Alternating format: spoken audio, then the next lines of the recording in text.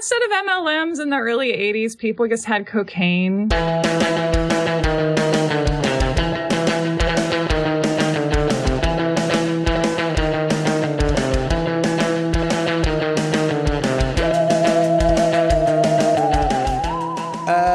I have one. Okay. Apologies in advance.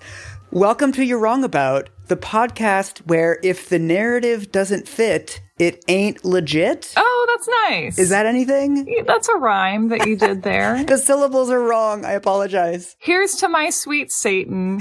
He tries his best. I am Michael Hoff. I'm a reporter for the Huffington Post and a poet laureate. Oh, yeah, that's true. I'm Sarah Marshall, and I'm some other made-up thing. And if you want to support the show, we are on Patreon at patreon.com/you'rewrongabout, where we have lots of exclusive bonus episodes, including one that we just recorded about James Charles and Tati and Shane Dawson and cancellations more generally. Yeah. And today we are talking about, I guess, the Dream Team. We are. Yes? Yeah. So we're talking about the Barcelona Olympics. Just kidding. This is a funny thing, right? Because in the early 90s, the Dream Team referred to the basketball team at the Barcelona Olympics. Yes. And it referred to O.J. Simpson's defense team, which I think had enough people on it to play basketball. I was going to try to make a basketball joke for the tagline, but I couldn't find it. I don't think either of us know how to We can't do that. No. So today we are talking about the origins of O.J.'s Dream Team. Mm-hmm. And Mike, you've already spent significant time with some of these people. Like, yes. Who are these?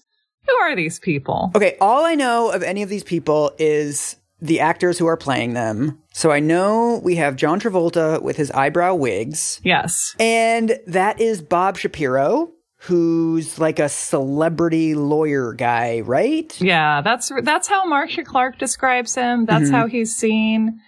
This is an interesting episode because we're going to talk about kind of layers of celebrity lawyerdom and like what kind of celebrity lawyer does OJ need? Because I feel like the narrative that emerged was that OJ's lawyer at the time of the murders, Howard Weitzman, was kind of a lightweight, and that his move to Shapiro was based on, Shapiro, like, he handles the big cases. He can save the celebrities. Mm-hmm. But in reality, Howard Weitzman, it doesn't seem that obvious that he would be less substantial than Bob Shapiro, I don't think. I mean, I wasn't shopping for lawyers in LA in 1994, but we're going to talk about Howard Weitzman a little bit in this one because he's the guy who is representing OJ prior to him becoming basically the prime suspect in what is suddenly the most high-profile crime in the United States. Yeah. And it's not really a foregone conclusion that he would be sort of quietly forced out as quickly as he was, which I find interesting. Who should I imagine in my brain? What does Weitzman look like? Oh, well, I have the perfect thing for you. Ooh. I have some footage of Weitzman himself. Ooh. So this is Howard Weitzman talking about what was, at the time of the Simpson trial, his most famous case. Do you know what this is? Is it going to be Menendez's? That's a good guess. It's farther back in time, and to give you a hint, where we're going, we don't need roads. What? It's something related to Back to the Future and a clock tower? Is he like an IP lawyer? Now my brain is going in a million directions. I'm going to send you a clip. Okay. This is him reminiscing about this case, I think in 2013. Okay. It's funny all these people are still alive. Rich people live a long time. I know. Oh my God, John DeLorean? Yeah. What? Okay, so I just opened this link and the headline of the clip is Why John DeLorean Was Not Found Guilty of Coke Dealing. Are you intrigued? I didn't know about any of this. Shall we watch it? Okay, let's do it. Okay. 3, 2, 1, go. There was a videotape of John DeLorean standing in a room with a suitcase full of cocaine and looking at it and saying it's better than gold and picking it up. Well, he picked up the brick, kilo of cocaine, and he said something about the weight, and he said, gold, this is better than gold. It weighs less than gold, and put it down. So what I'm hearing is we are now embarking on a 15-part series on the John DeLorean cocaine trial. Obviously. So tell us about this man. How would you describe Howard Weitzman? So, okay, and I don't mean this in a mean way, but the only comparison that I could think of was Robert Blake. He looks kind of like Robert Blake in Lost Highway. It's funny because my comparison, and I want to emphasize I don't mean this in a mean way, is that he reminds me of Ian Holm as Bilbo Baggins. Yes, super duper Baggins energy, yes. He has like a very round face and kind of ears that stick out. And I don't know what his stature is, but he has like short king vibes. Yeah, he is a short king. I am well trained in spotting fellow short kings. Yeah. For the youths, can you just give a little snapshot of like, who is this John DeLorean guy? So, yes, I do have a couple of aids for you, Mike, and I'm really happy you asked. So first we're going to watch a commercial, which is going to illustrate Act 1 of John DeLorean's career. Amazing. So he ran Pontiac. He worked for General Motors. And so basically the Pontiac GTO is unusual, and it's a weird idea that people originally do not want to get behind because it is a smaller car with a large car's engine in it. I feel like this is a great example of how just like corporations are just completely allergic to the concept of good ideas until someone somehow forces them through. He was like, people don't necessarily just want to be in really big cars or cars that are as big as possible. Like sometimes people want to drive a smaller car that has a lot of power, and they might want to drive not in a stately way, but fast. Yes. And also there's a youth market, if you will. And GM was like, I don't know, John. And so here's how they got it through. Okay. So basically they find a loophole where instead of selling this as a brand new standalone car, they say, we're going to sell you the regular old Pontiac Tempest, but you can, for an extra $295, add this bigger engine. Oh. So it's like, it's not a new product. It's just a new tweak to an existing product. So they introduced this in 1964. And they sell 32,000 GTOs in the first year. Nice. So let's watch this ad so we can understand, like, what a GTO really is. Oh, my God. 3, 2, 1, go. Big stick, gonna pull the big machine. Style, oh, it just melts. What? There's a lot going on. Wow. This is like the model of masculinity that most Casey Affleck characters seem to be following.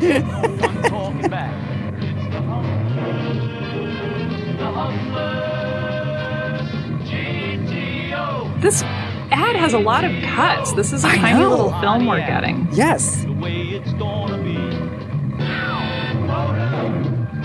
Sing your song or you're humming. This is the most toxic fucking masculinity I've ever seen in an ad. Remember, Mike, it's the Humbler.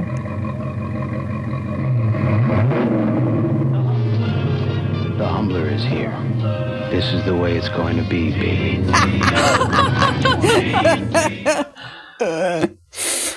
So there's like a unique disappointment when you're watching something when you think it's going to be hella gay and then it turns out to be hella straight. Yeah. It's basically a guy pulls into I guess a drive-in. Yeah, it's a Bob's Big Boy, I think. But one of those like 50s drive-ins where people were sort of outside of their cars and kind of milling about. Like they're not all sitting in their cars. Yeah. And this extremely attractive dude drives up in a GTO Humbler, I guess. And it's kind of like this loud thing. Yes. And the first reaction shot that we get is like another like hot as breakfast dude noticing the first hot dude and like looking him up and down. There's like elevator eyes, but it's elevator eyes on his car. It's like, what is that? Yeah, you're right. So it looks like this is like about to pop off. And then it just becomes like a normal car ad where then there's like a hot lady who notices and like a hot couple who notices. And basically the rest of the ad is just this first dude in this dumb car driving around in circles around this like sad strip mall hamburger joint, just like run, and like making a lot of noise. But instead of being bothered like normal people would be, they're all like impressed by his like loud, smelly car going 2 miles an hour past them. And then he just leaves, actually. Because at the end of the ad, he just leaves the parking lot. And it's like, does your ex-girlfriend hang out there or what? Like, what's the story, Morning Glory? I know. It's also implying that this guy's life is really sad, right? It's like, so this sad. is the car for if you're like a guy who's still hanging out, trying to like hang out with high school girls, even though he graduated 6 years ago, and you drive around the Bob's Big Boy parking lot for no reason on a Saturday night. You're not even hungry. He doesn't even get a burger. Also, I think there's this like fascinating thing. Has anyone in the history of the world been impressed by somebody else with a loud vehicle? No, they're like annoyed. No. Or like, especially if you're making a podcast, you're just like, oh my God. But despite the fact that that ad is unpersuasive to both of us, because we're libs, this is a staggeringly successful car. And because of it, John DeLorean is credited for inventing the muscle car and kind of anticipating the next wave of American automobiles. And so he does extremely well at GM because of this. It is weird how we have a social construction of like the oil and gas companies as these evil, you know, they all knew about climate change like 50 years ago. Like they are very much built up as evil in the American mind. And I feel like American car companies, it's not like we like them necessarily, but like they definitely skate by with a less bad reputation than the oil companies, which I find totally baffling. It is. Cars are the #1 killer of children in America. Like cars. No, I think it's witches, Michael. I think it's witches. Like transportation is the #1 contributor to climate change. And yet like somehow the car companies have escaped blame, and like oil companies are also bad, but like what are we putting all the oil in, guys? Straws. It's straws. But so is that the sort of social construction of John DeLorean, that he's like this maverick car executive or something? It becomes that, yeah, because basically after he invents the GTO, he kind of, you know, he becomes as glamorous as a GM executive I think can possibly be. Like he starts spending time in California. He dates Ursula Andress and Joey Heatherton. Ooh. He resigns from GM in April 1973 because he writes a speech that he wants to deliver about how the company is stagnating and they need basically to be thinking more like John Z. DeLorean. And the company is like, you can't give this speech. And he's like, fine, I guess someone will leak it to the Detroit News. Nice. And then his idea, which he starts working on after leaving GM, is like an all-American, glamorous, flashy car for the people that is like as exciting as a Ferrari, but is by an American car manufacturer. And also, interestingly, his pitch is that it's a car that you won't need to replace, which is a very weird thing for a car manufacturer to even pretend to promise. Yeah, it's fascinating. Because he's essentially, like, if he's successful, he's offering to maybe put himself out of business, like by doing what he intends to do. So he's kind of like H&M.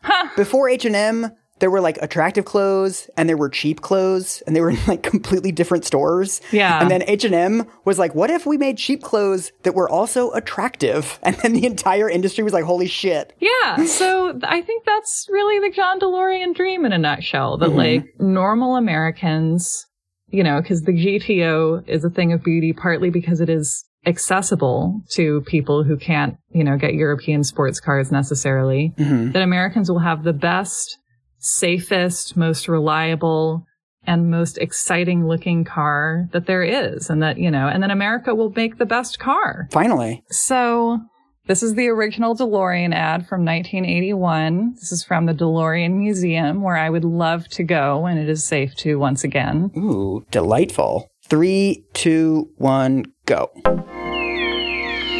The DeLorean. Gull-wing doors rise effortlessly, beckoning you inside. The sleek, stainless steel DeLorean. Beautifully crafted for long life. The DeLorean is one of the most awaited automobiles in automotive history. Drive the DeLorean. Live the dream today. It looks pretty good. It's not an unattractive car. That's exactly what I would say. You know? Not an unattractive car. Sarah Marshall, Cars Weekly. And only 6,000 of these cars were ever sold. What? It's that low? Yeah. God, that's like the Virtual Boy. And not because of unpopularity so much as the fact that it became almost impossible to go on manufacturing them. Oh. Many people and things came between John DeLorean and his dream, the difficulty of starting a new car company, the fact that ultimately they located their factory in Belfast because they got a very sweet incentive from the government to create jobs there because the unemployment rate was so high. The fact that they needed to train a workforce to make cars. Right. The fact that this car is designed in a way that makes it hard to imagine how you're supposed to park at the mall. Right. But the final nail in the DeLorean coffin was hammered in there by Margaret Thatcher. Oh. So this is from a Forbes article by Chuck Tannert. I'm going to read you a summary of the downfall. The biggest problem we had was that the first business plan that was developed once the project had come to Northern Ireland made it quite clear we're going to run out of money the day we produce the first car, says Barry Wills, author of John Z, The DeLorean, and Me. We always knew that, and that's why we were constantly under pressure to try and persuade the British government to give us just a bit more money, but that wasn't forthcoming. 7 months after breaking ground in Belfast, Margaret Thatcher's Conservative Party came to power in Britain. She did not approve of the deal the Labour Party had struck with the American. Then, in January 1981, the first wave of cars had quality control issues, which led to bad press in the U.S. Critics were thrilled with how the car looked, but the car was underpowered, offered so-so handling, and was neither as groundbreakingly safe nor as fuel efficient as DeLorean had promised it would be.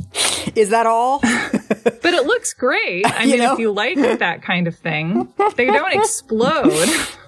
The money crisis grew. A plan emerged to restructure the company and take it public as the DeLorean Motors Holding Company. The proposed stock offering would have personally enriched DeLorean, the company's majority stockholder, by around $120 million, but would have left anyone holding only options, like the car dealers who had joined the dealer investor program, with next to nothing. Of course. It would be a particularly bad deal for Margaret Thatcher and the British government.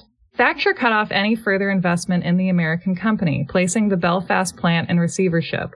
In the end, only 9,000 DMC-12s were built, approximately 6,000 of which were sold to customers. Wow. I hate that you put me in a position where I'm agreeing with something Margaret Thatcher did. Yeah, that is weird. How are you feeling? Very uncomfortable. Because basically, like, she's forced to outmaneuver, to, like, outflank this guy before he screws her first. Yes, there's something so cynical about all of this rhetoric around, like, private sector innovation is so much better than the government. And then you look into any of these people, you zoom in on any of these companies, and they're, like, on the government teat for, like, billions of dollars, which I think is fine.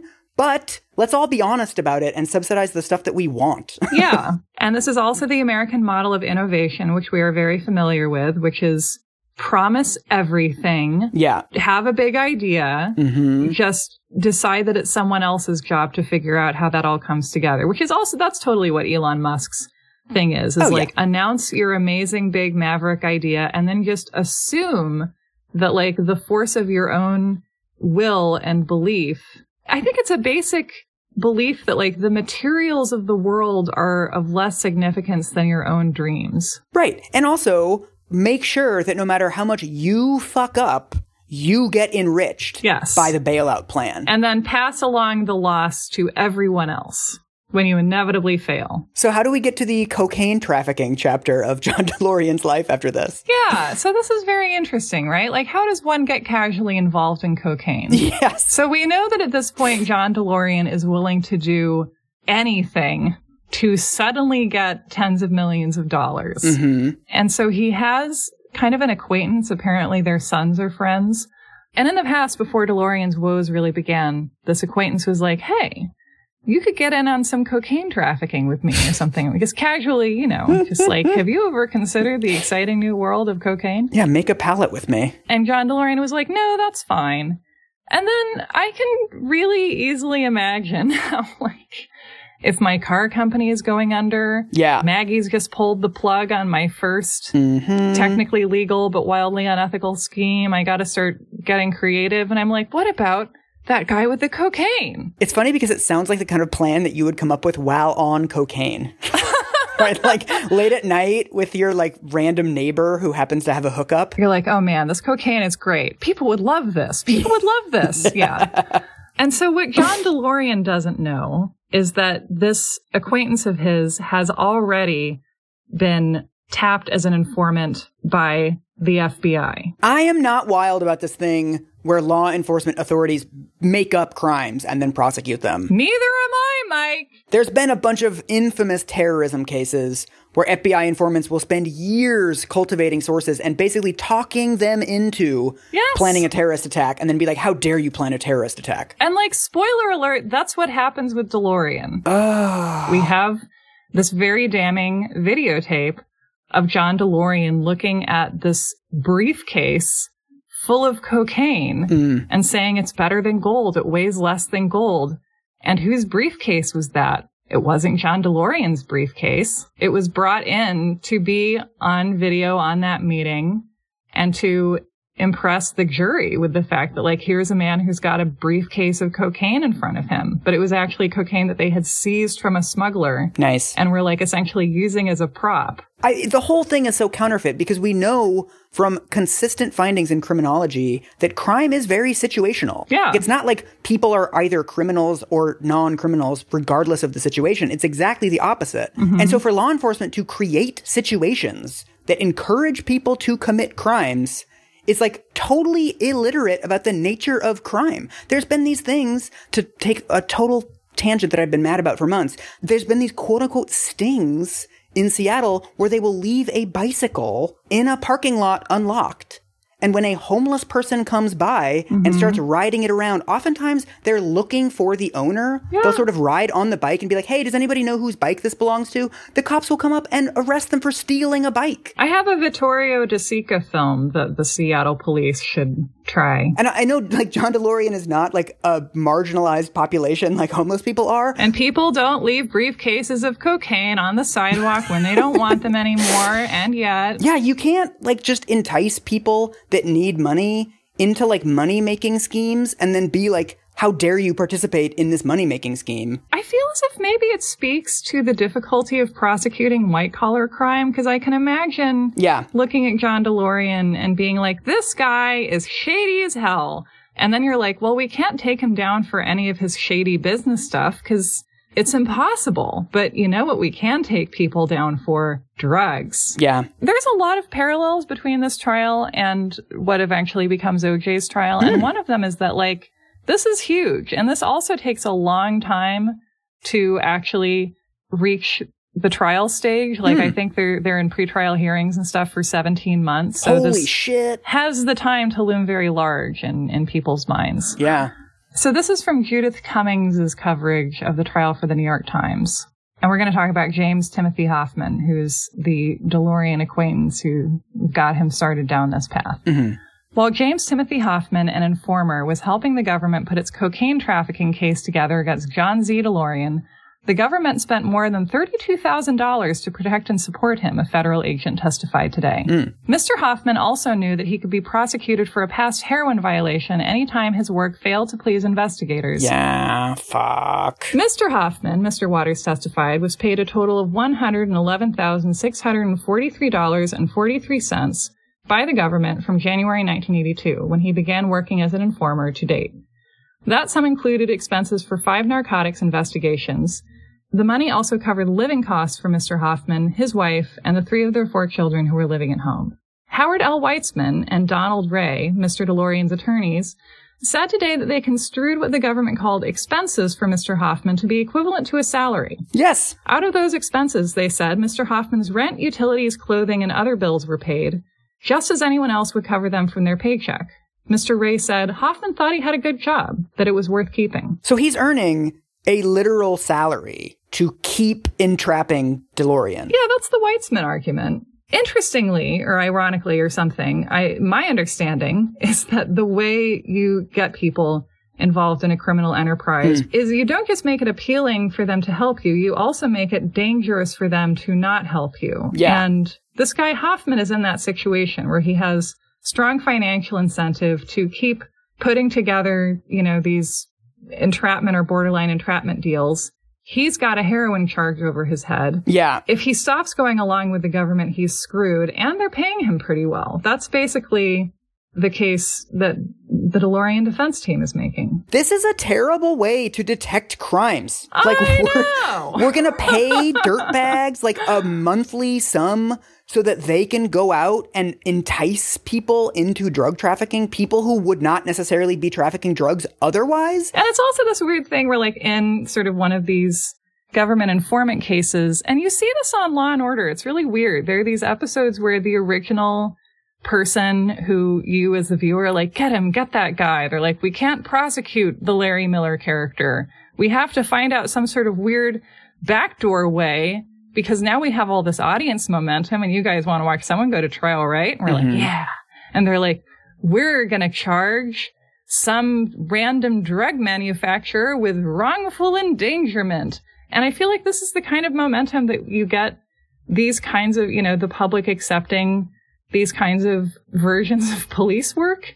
Yeah. Do we not want to go after this Hoffman guy? Like, he seems like he got into drug trafficking all by himself. Yeah. And it's just because of the fact that he was chosen as the informant that his crimes become less relevant. Right. I mean, one of the things that we've seen as a thread through a lot of the moral panics that we've seen around street gangs and street crime and stranger danger on this show, there's this weird warping of the idea of detective work. Because this isn't detective work in any meaningful sense. They're not finding like, okay, this guy's selling drugs. Here's his supplier. Here's his supplier's supplier. Right. Like, investigations like this come at the cost of investigating crimes that are actually happening. Do you think somebody on this team, like John DeLorean, stole his girlfriend back when he was, you know, on the town? Because, like, this feels personal. And I get that it might be advantageous legally to take this guy down. But, like, once again, you know, you can't just invent crimes in place of the real ones. Oh, but I think this is totally the Wesley Snipes effect, where agencies of the government, because they're doing so little enforcement and they're getting so few positive headlines, they deliberately look for celebrity defendants because they know that's going to be in the papers for months and it's going to make them look like these heroic cops that are doing busts like this routinely. Yeah. If you're an informant and you can dangle a celebrity defendant in front of law enforcement, that's going to be really enticing to them because it feeds a narrative that they're super duper competent, even when the case itself is evidence of how incompetent they are. Right. Which is another one of the reasons why when you skip ahead to, you know, the beginning of OJ's trial or the beginning of people hearing the news of him being a suspect, you can use pattern recognition and be like, what if this is the LAPD trying to look good by taking down someone prominent? Yes. Like, in the scheme of American police stuff, it's a believable story. It's just in the details that it breaks down. Yeah, exactly. Because this is not the story of a high-level celebrity drug trafficker. This is a story of a desperate rich dude who turns to like some really dumb ideas ultimately, but is not like, this guy's not a criminal mastermind for the drugs. He's probably a criminal mastermind for like wage theft and like union busting. But exactly. Let me show you footage of these clips. It's really great. Oh, this is the clips of him talking about the cocaine? Yes, this is the clip. We're going to see him with the cocaine. Ooh. And by the way, as someone who's watched a lot of Oxygen over the years, like, I get really annoyed when people act like it's proof that you're a, you know, ruthless criminal. If you get excited about seeing a lot of cocaine, or if you want to, like, lie in a pile of money, like a lady on a Snapped I watched one time did, they're like, it was proof that she would do anything for money. And I was like, excuse me, if I were more comfortable about how clean money is, I would get the gumption to do that any old time. It sounds fun. Just get small bills. That's like the entire American ethos, is that we should all be doing things for money at all times. Lie in a pile of money. Yeah. 3, 2, 1, go. The surveillance tapes obtained by the CBS News broadcast 60 Minutes from Hustler magazine publisher Larry Flynt are only part of the evidence. But they do show 4 key meetings during September of 1982 between DeLorean and the agents.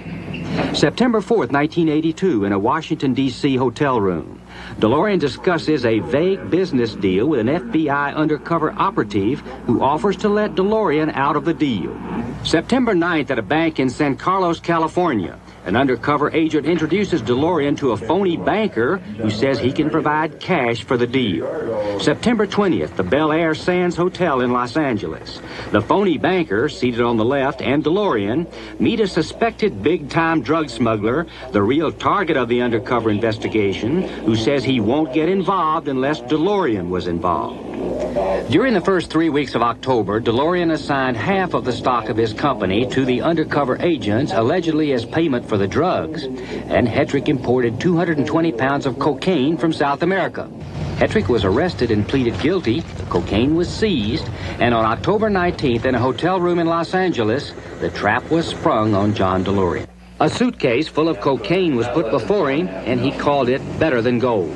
Better than gold? Gold weighs more than that, for God's sakes. A few minutes later, the FBI arrived, and John DeLorean was put under arrest. What do you think of that? So, I mean, it's clear that they wanted to get enough interactions and enough logistics between him and the undercover guy and the banker and the foreign drug dealer, whatever, to sort of establish that, like, this was not just something that he was dabbling in. Right? It's not just like, they spoke once and he's like, yeah, cocaine sounds fun, and the cops rush in. They're, on some level, doing that to cover up the fact that they're inventing this crime out of nothing. Right. I often think of Clarence Darrow's closing argument in the Leopold and Loeb trial, and specifically his point. What he does that I love in that is basically, like, force the judge to look at the implications of just sort of the popular rhetoric around this trial. And one of the things that people were saying at the time, and what they still say now, is like, these boys have committed the most brutal, terrible, thoughtless, senseless, terrible murder that has ever happened in the history of Cook County, or maybe Illinois, or maybe America. And for that reason, the state has to be as merciless to them as they were to their victim, Bobby Franks. And Clarence Darrow gets up and is like, so you're telling me that the government is supposed to emulate my crazy teenage murderer clients? Are you sure you want to be doing that? And in this, I'm like, how would we be treating, you know, the FBI if they were, rather than a government entity, a person? Like, this would be someone who would be, you know, they would be the originator of this entire scheme. They're the one who set this up. They're the one who's like, John DeLorean seems like the kind of guy who'd traffic some cocaine. Let's get him in on this. Like, they are the party that has the most responsibility if this is a crime that individual actors are conspiring to commit together, rather than one of the actors is secretly a government entity that doesn't really want to commit a crime at the end of the day. There's also a weird thing that they're treating this sort of "it's worth more than gold" statement as some sort of smoking gun. Yes. When, like, that's just a statement of fact. Yes, it is. Like, if you showed me a bag of diamonds, I would probably be like, wow, it's worth more than gold. Like, yes, it is. I'd be like, they're so sparkly. And that doesn't mean that I came up with this idea to sell hot diamonds. I'm just appreciating the aesthetics. It doesn't, like, mean anything. Like, I don't know why this is supposed to be this, like, moment on the video that sort of makes him look so guilty. It's like he's just saying stuff. It's because they're like seeing if he goes for the cocaine, like, you know, which owner will Ribsy choose? It's Mamma Mia all over again. Yeah, and that he's appreciating the cocaine as an aesthetic object. And it's like, you guys are the ones who have all this cocaine that you can use as props all the time. I don't know. Yes. So, okay, let's get to some Weitzman. So this is from the Forbes article again. During the trial that followed, DeLorean's attorney, Howard Weitzman, argued that the FBI had been able to entrap the desperate automaker because they knew he would do anything to save his business. And the evidence suggested Weitzman had a point. According to multiple reports at the time, the deal was presented to DeLorean by a paid FBI informant.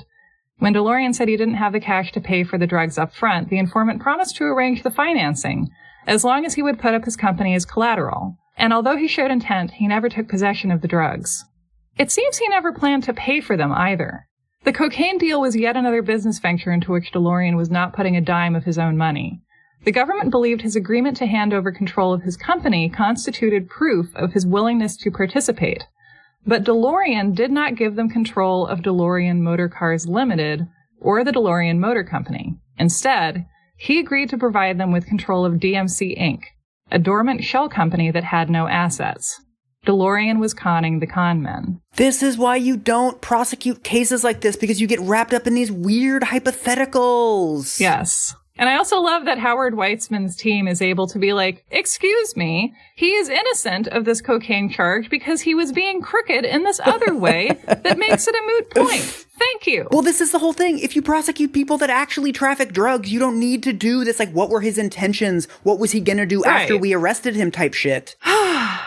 So, after 30 hours of deliberation, DeLorean is acquitted of all charges. Oh. I mean, he still seems like kind of a dirtbag, but it's good that this didn't work. But this was the point of American law. Yeah. Dirtbags deserve justice too. You know? However, after that, he went to trial for embezzlement and fraud, and he was investigated by the Brits, and he was tried by federal prosecutors, and he still kept coming through. He was never convicted of anything, but he basically lost his empire. Oh, so that's what took it all down? I mean, he was already financially fucked going into this cocaine thing. That's why he was doing it. So I think he took himself down, and then the government just sort of helped.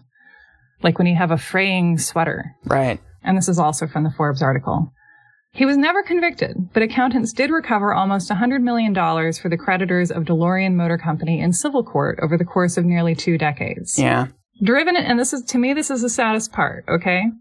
Driven into bankruptcy, DeLorean had to sell his home in New Jersey, where his nearly 500-acre estate was eventually purchased by Donald Trump. No! And converted into a Trump National Golf Club, which he frequently visits as president. Oh, that's like the darkest epilogue. It is. Ooh. That's like the part in Wolf of Wall Street where he gets taken down by the Benihana guy. And a final thought on John DeLorean. This just caused me to empathize with him. At one point in his adult life, he got chin implants for himself. And as someone who is very self-conscious about having a weak chin, I just appreciate that concession to male vanity. How tall is he, though? Oh, he was like 6'5", actually. Oh, see, I only get solidarity under 5'7". Yeah. Sorry, Joan. We'll find a short and trapped guy for you next. Thank you. So is your contention that Howard Weitzman was like a good lawyer who probably would have been good for OJ ultimately? Weitzman did a great job, and here's some more coverage of that. DeLorean interviewed other well-known defense attorneys here, but Weitzman and Ray had handled some early motions and were willing to give DeLorean 100% of their time. In return, DeLorean signed over to Weitzman whatever interest he has left in a San Diego ranch and in a New York apartment worth $6.5 million. Whoa. Weitzman said he and Ray have paid more than $300,000 of their own expenses while the properties are tied up in legal challenges. Asked why he is extending himself so far for DeLorean, Weitzman discards his usual jokes and rehearses a speech he will someday make to the jury. If the government can do what it did to John, then God help us all, because we're all next. Wow. I feel, based on this, that it's very interesting that Howard Weitzman, like, regardless of what he was handling in the intervening 10 years between this and OJ going to trial, like, had been successful in exactly the kind of trial that OJ is facing, right? Yeah. This is someone who is extremely well known, kind of a beloved American figure, a symbol almost of 60s masculinity, and who falls from grace in a spectacular and highly shocking fashion, and then needs someone who will drop every other task, every other client, and dedicate, all of their time and their own money to protecting and defending them. Like, this is exactly what he needs. And I just find it, I don't know, before I kind of started looking at Weitzman's performance in this case and like how he describes it and how he talks about it years later, I was like, okay, yeah, whatever. Like, I don't know anything about this guy. It makes sense you'd want Bob Shapiro. He's the shiny new guy or something. But then I was like, this is folly. Like, to have the ideal lawyer for this based on previous victories and get rid of him. So the question is why? Do we know? We have some thoughts. Ooh. So we are now turning to Lawrence Schiller's American Tragedy, which is the book basically from the perspective of the defense team. And this is where we have the infamous and very short, gentle questioning of O.J. Simpson. Yes. 32 minutes. What is one of the notable things about that session? What isn't there? A lawyer. Apparently what happens is that Van Adder's like, hang back, Weitzman. We don't need you in here.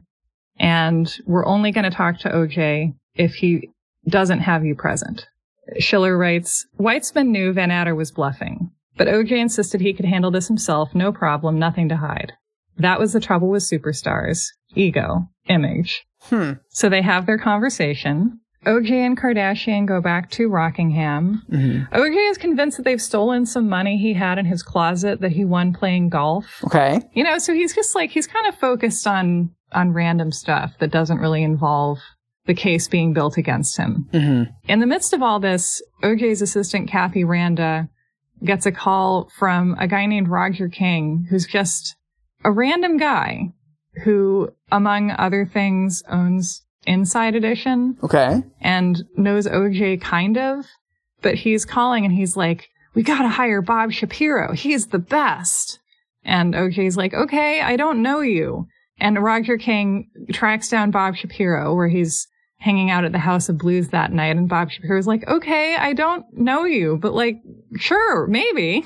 So this whole thing comes down to like a random person calling and just giving a name? Our friend from Inside Edition, you know, Roger. That's so weird. It is so weird, right? It's so weird. He's got the guy who freed DeLorean. Yeah. I find this really interesting. That like some person he barely knows from Adam is like, I'm gonna hire a lawyer for you. And he basically just goes with it. Yeah, it's like a really monumental decision, too. If you're like maybe kind of sort of being accused of murder, who your lawyer is like a really big deal. By the way, don't feel too sad for Weitzman because he's representing Justin Bieber now. He's doing fine. That kid is always getting in trouble with exotic animals. Yeah, that's true. So Bob Kardashian sleeps fitfully that night, and on the morning of June 14th, he drives back to OJ's house from his home in Encino and shows up just as Howard Weitzman is leaving. And Kardashian goes up to OJ's bedroom where he's having some oatmeal,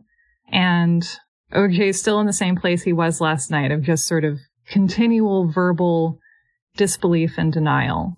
Schiller writes, then his voice rose as the words cascaded out. You know, they're treating me like I'm a suspect. They're treating me as if I did it. Now OJ moved to something more specific. Howard Weitzman at the police station yesterday. The lawyer had been wearing a suit, after all. His role was obvious. The cops had asked some tough questions. They were looking hard at him. You go downtown to the lawyer and people think something happened. Howard kept saying things would work out. It's normal that they want to question you. But they searched the house all day long. Is this what you do when you are used to handling people with huge egos? Like you develop a habit of just kind of going with their grain to make things easier? I guess. But yeah, I feel as if Weitzman in that basically was like, chose to let his client do the thing that would be worse for him. But I also feel like he's then like, he's blaming Weitzman for things, for his house getting searched. Like, he feels that sense of violation of, like, the cops have been through my house, which, like, I don't even like it when TSA goes through my bag. So basically, Howard becomes a vessel for all of OJ's irritation about how this case is going. I think so. There's the fact that, like, Howard Weitzman was, like, around and he was the only lawyer who OJ had when this happened. And so, like, it has to be his fault. Like, whose else's fault can it be? It can't be OJ's fault. Right. It's also an extension of all of the abuse dynamics we've seen with both Nicole and with Paula, that this is the mindset of an abuser, right? That however I'm feeling is the reality. And I am going to take that out on whoever's around me and whoever made me feel that way. Yeah. And also the way that, like, we push away the people that are capable of loving us, you know, especially as narcissists. It's like OJ, above almost anyone else. Like, this man, like, professed to love and stood by and spent a lot of money on John DeLorean. Like, do you think you are going to find someone better suited to your needs? Yeah. So, on June 14th, OJ and Kardashian arrange OJ's escape from Rockingham. They go once again to OJ's offices. And this is where they have their first meeting with Bob Shapiro. And so this is the Kardashian as told to Schiller description. He had a cool, polite, precise manner, like a therapist, Kardashian thought. He's here to help. Simpson seemed to emerge from his lethargy. You have to hire the best investigators, criminalists, forensic people right now, Shapiro said. He must bring them in immediately to get an independent review of the evidence. Kardashian asked if Howard should be brought into this conversation. Shapiro said no. Next, he asked Kardashian to leave. So I love how Bob Shapiro, according to this telling, is like, shh, just let it happen. Just let me be your lawyer. He moved on him like the driver of a Pontiac GTO at a hamburger drive-in. Nice. He's like, I rumble loudest. Yeah. I get why this would appeal to OJ and probably would appeal to like any client, right? Because he comes in and he's like, we have to get the best people, the best forensics, the best crime scene, the best experts, the best of everything for you. Because this case and your innocence are so important. We need the best of everything for it. It's kind of appealing. It's very like masculine. It's like this whole thing where the performance of confidence and competence is more important than demonstrating actual competence. Yes. And I feel like this is like, of course, OJ wants an acquaintance of an acquaintance. This is also why you would relentlessly have affairs if you're married, because like a new person doesn't know what you're like. It's funny to me how easy it is to scam people like OJ. Like people with this kind of worldview that sort of go fast and act on their emotions without realizing that they're acting on their emotions. It's like it's so easy to do some razzle dazzle with these people and convince them of basically anything. Like, I have seen this working in international development. I have seen this with billionaire philanthropists too, that they'll meet somebody like at the coffee break table at fucking Davos, and after 5 minutes, they're giving them millions of dollars for their asinine development idea. And it's like, do you not realize how easy it is to convince you of this bullshit? Like, it's incredible to me that they don't see their own patterns. Rich people can afford to be impulsive too. Yes. This is not mastermind behavior. This is someone who has like failed to progress past the most elementary emotional stages and is maybe trapped there. Okay, so they have this meeting. OJ likes him, and basically it like starts to happen. They're all just like, let's just kind of let this happen. You know, it's like he's moving in. Howard Weitzman is lighting up all of the possible phone lines that could get him to OJ, and no one is taking his calls. He's calling Bob Kardashian as well. And Lawrence Schiller writes, it made Kardashian squirm. He'd known Howard nearly 40 years, and he hated seeing a friend treated this way. But he said nothing. Something was happening here that took precedence over a valued friendship. Kardashian realized he had crossed some threshold, whether he had planned to or not. So the next day, June 15th, Bob Kardashian gets another call from Howard Weitzman because finally Skip Taft, OJ's business advisor, whose name I love, has called Howard Weitzman and let him go. Schiller summarizes the call as OJ wanted to make a change. He was hiring Robert Shapiro. Why hadn't his old friend protected him from embarrassment, or at least warned him so he could protect himself? It was very unpleasant. Personally, as someone who constructs my entire life to avoid getting yelled at, like, I really feel like I'm getting Bob Kardashian in this moment. What do you mean? You know, he's like, sorry, it just kind of happened around me. And I could have said something, but I didn't. You know, it's like just hedging everything, basically, and doing everything within your power to avoid being the bearer of bad news, which I feel like if you have weathered the decades as one of O.J. Simpson's best friends, like, you know, this is another thing he has in, well, this might be the only thing that Bob Kardashian has in common with Kato Kaelin, but they both seem to be people pleasers. Yeah. And that very afternoon, Howard Weitzman goes on YouTube and wonders, is there a Canadian singing sensation who may later on need legal representation? And that man was Michael Bublé. So next time, we're going to continue to talk about the Dream Team. We are now, I realize that this is like the really fun part of the most fun kind of movie, which is a heist movie, which is where you assemble your crew. Yeah, you get the team together. And so now that Bob Shapiro has hatched first and consumed all the other larvae, he's going to assemble the crew, and we're going to talk about who these people are, where they came from, what their deal is, what kind of shady shit they've been up to. Hell yeah. And what they're bringing to the team. I am going to need some montages. Oh, yeah. Also, do you want to hear a celebrity cameo that I didn't get to? Ooh, sure. So this is from a profile of Weitzman around the DeLorean trial. Weitzman lives in Pacific Palisades with his wife, Margaret, 29, who sits with DeLorean's wife, Christina, every day in court. Weitzman's 12-year-old son, Jed, lives with his first wife, who is now married to actor Henry Winkler. Hey! Yeah, so just, you know, in conclusion, OJ Why did you make this all so hard for yourself when you were only one, when your original lawyer had you one person away from the guy who could come in and slam the jury with his elbow and make it all go away? And could keep this entire defense from jumping the shark. Somebody's got to do it.